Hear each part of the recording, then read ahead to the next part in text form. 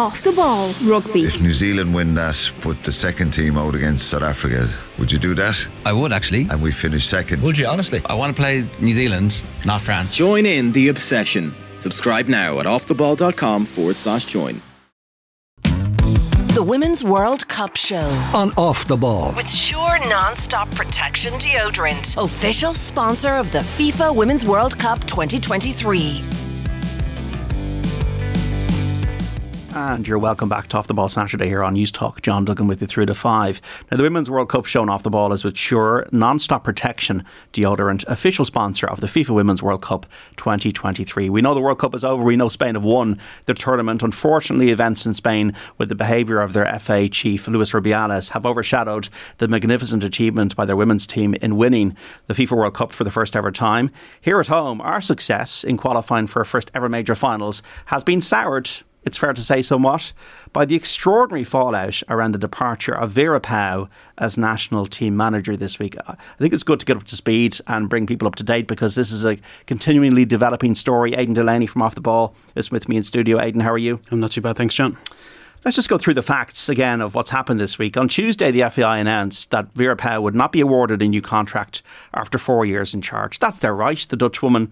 Only, though, the third ever manager, Irish, after Jack Charlton and Mick McCarthy, to lead a team to a World Cup finals.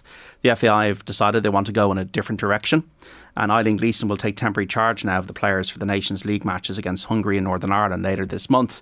The FAI could probably do it putting their side of the story across as soon as they can, because Tuesday's statement thanked Pauw, but that was pretty much it. They're moving in a different way. And it's because Pauw now has come out twice. In her own statement on Thursday, she said the association reneged on their promise to award her a new deal before the finals. And then she's also added in that the review process around her role was flawed and the outcome predetermined. This was followed by a doubling down by Pauw in an interview with RT's Tony O'Donoghue yesterday, in which she said executives, and it's pretty obvious to me that its CEO Jonathan Hill and Director of Football Mark Canham undermined her by conducting a review into her tenure during the World Cup.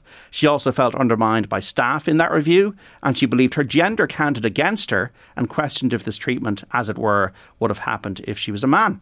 She also felt in limbo going into the World Cup because her contract situation was up in the air. She would have felt it would be okay if they would have decided, no, you're not going to get a new contract, but let me know before the World Cup. She also indicated she was not a victim of player power. This is important given the narrative this week, and she loved Captain Katie McCabe. She's spoken to Katie. Aidan, you saw this interview, I saw this interview. Where do you feel this story is going now? I mean, unfortunately, it's just another example of FAI mishandling, really, isn't it? I mean, we all assumed that once the John Delaney kind of crew were gone, that this was going to be a new broom, that we were going to, run this association differently. And unfortunately, this is very much the FAI of 10, 15 years ago, really, with this kind of setting out statements and then not clarifying what's actually happening. And I think it's that vacuum that's been left by the association, and Vera Pauw, as is her right, has come out and, like you say, has made two statements now with the RTE interview and with her own statement on social media yesterday. It makes sense to me that she would come out and put her side of the story across. We know that she's not afraid to come out and kind of explain her thinking. We've seen that as a manager and now as a former manager as well.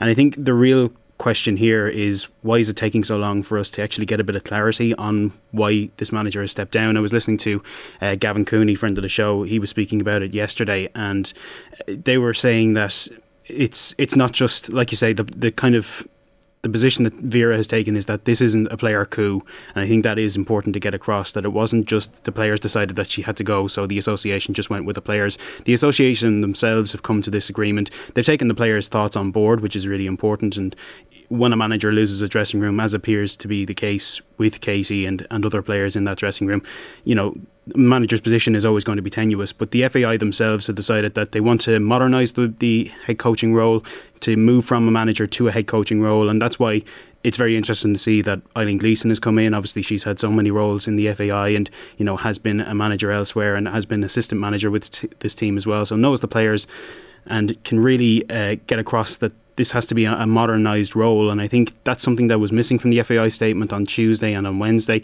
There should have really been, a press conference maybe on Wednesday to just kind of settle things down and say, listen, this isn't just the players have pushed her here. Well, maybe they want, just on that, how do you feel they've mishandled the situation? That they have allowed this vacuum to come in.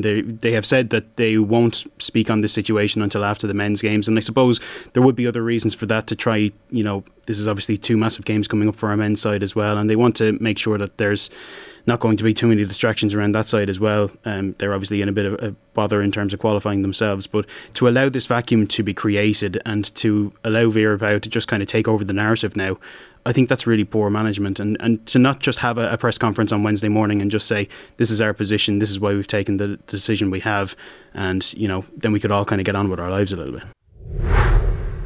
But I don't really remember when Mick McCarthy left, for example, the men's team, or when Martin O'Neill left the men's team, the press conferences. I know it was a different FAI at the time. Maybe they just felt, we want to let Vera down gently and thank her for what she's done, but we just want to move in a different direction. Maybe that's their thinking around that. But they might not have expected Vera Pauw to be so forthright in her response. So maybe they've been caught on the hop. Possibly. I think if they've been dealing with Vera Pauw over the last couple of years, they've seen the way that she deals with things, and she wasn't going to go quietly, and that is her right. She's more than willing to go out and speak to the media, and that's another thing I think that's been pushed over the last little while, that this has kind of been a media narrative that has driven her out of the job as well. I don't think that's the case, and I think you saw her yesterday. She's more than happy to come out and put her side of the story across. I think that they know that Vera Pauw is going to want answers, and now the public are demanding answers as well, and it seems like we're not going to get any until the end of the month.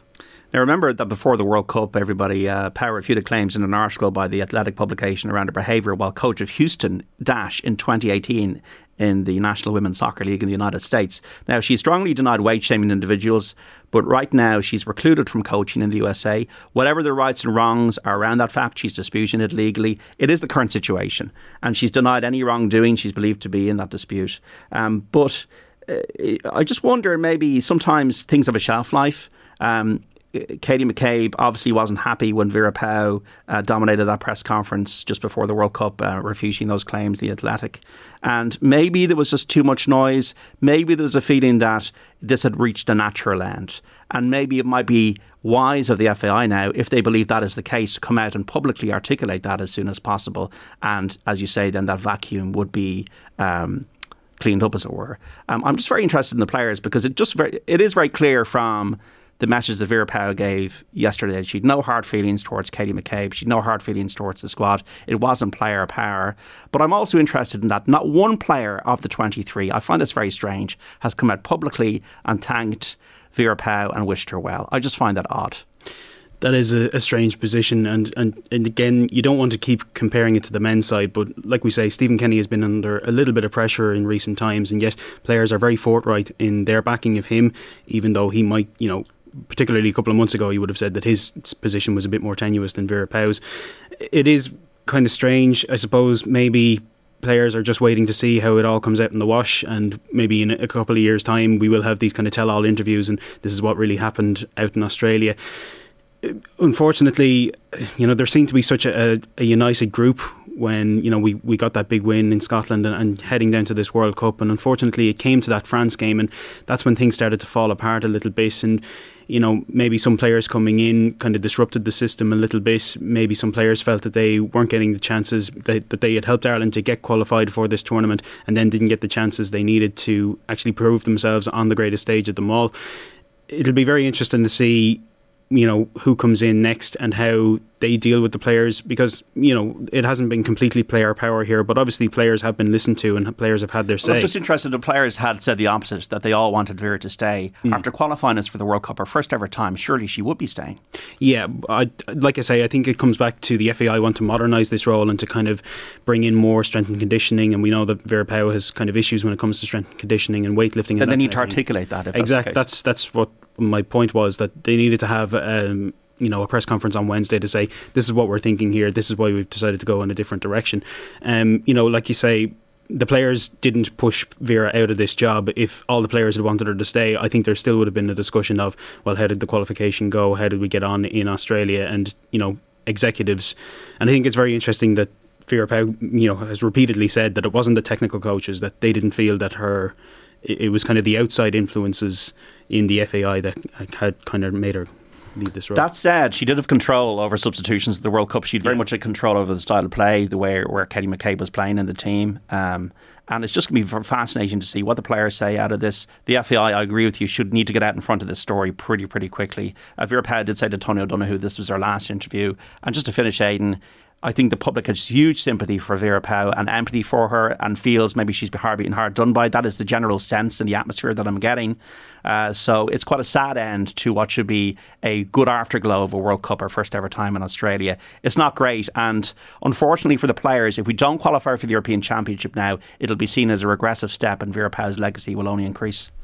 That's kind of the interesting thing. I don't think Vera Pauw's legacy will actually be harmed by this in other countries. When other countries look at, interestingly, she mentioned in the Tony O'Donoghue interview that she had been offered 2 jobs and decided to decline them because she felt that she was going to remain as the Ireland manager. So other teams are looking at Vera Pauw, they're looking at her style of play and saying maybe that could make us successful, maybe that could get us into championships, or maybe into club football as well. Obviously, America aside, given that she has other issues there, but I do think that her legacy will probably be looked back on quite fondly, especially if Ireland kind of build on this, and maybe we get to another a European Championships or get to another World Cup and say that this was the start of the journey, that Vera Pauw had to kind of kick that into gear, and these players will come back and maybe look back on this time and say, okay, it was a little fraught, maybe we didn't go about it the exact right way, but it was the start of something, and we can go on and build on this. Aidan Delaney from Off the Ball, thank you for joining me just to give you the update on the whole situation around the Republic of Ireland and the departure of Vera Pauw. We will discuss more around this story on Football Saturday between 3 and 5, but right now we're back after this. The Women's World Cup Show on Off the Ball with Sure Non-Stop Protection Deodorant, official sponsor of the FIFA Women's World Cup 2023.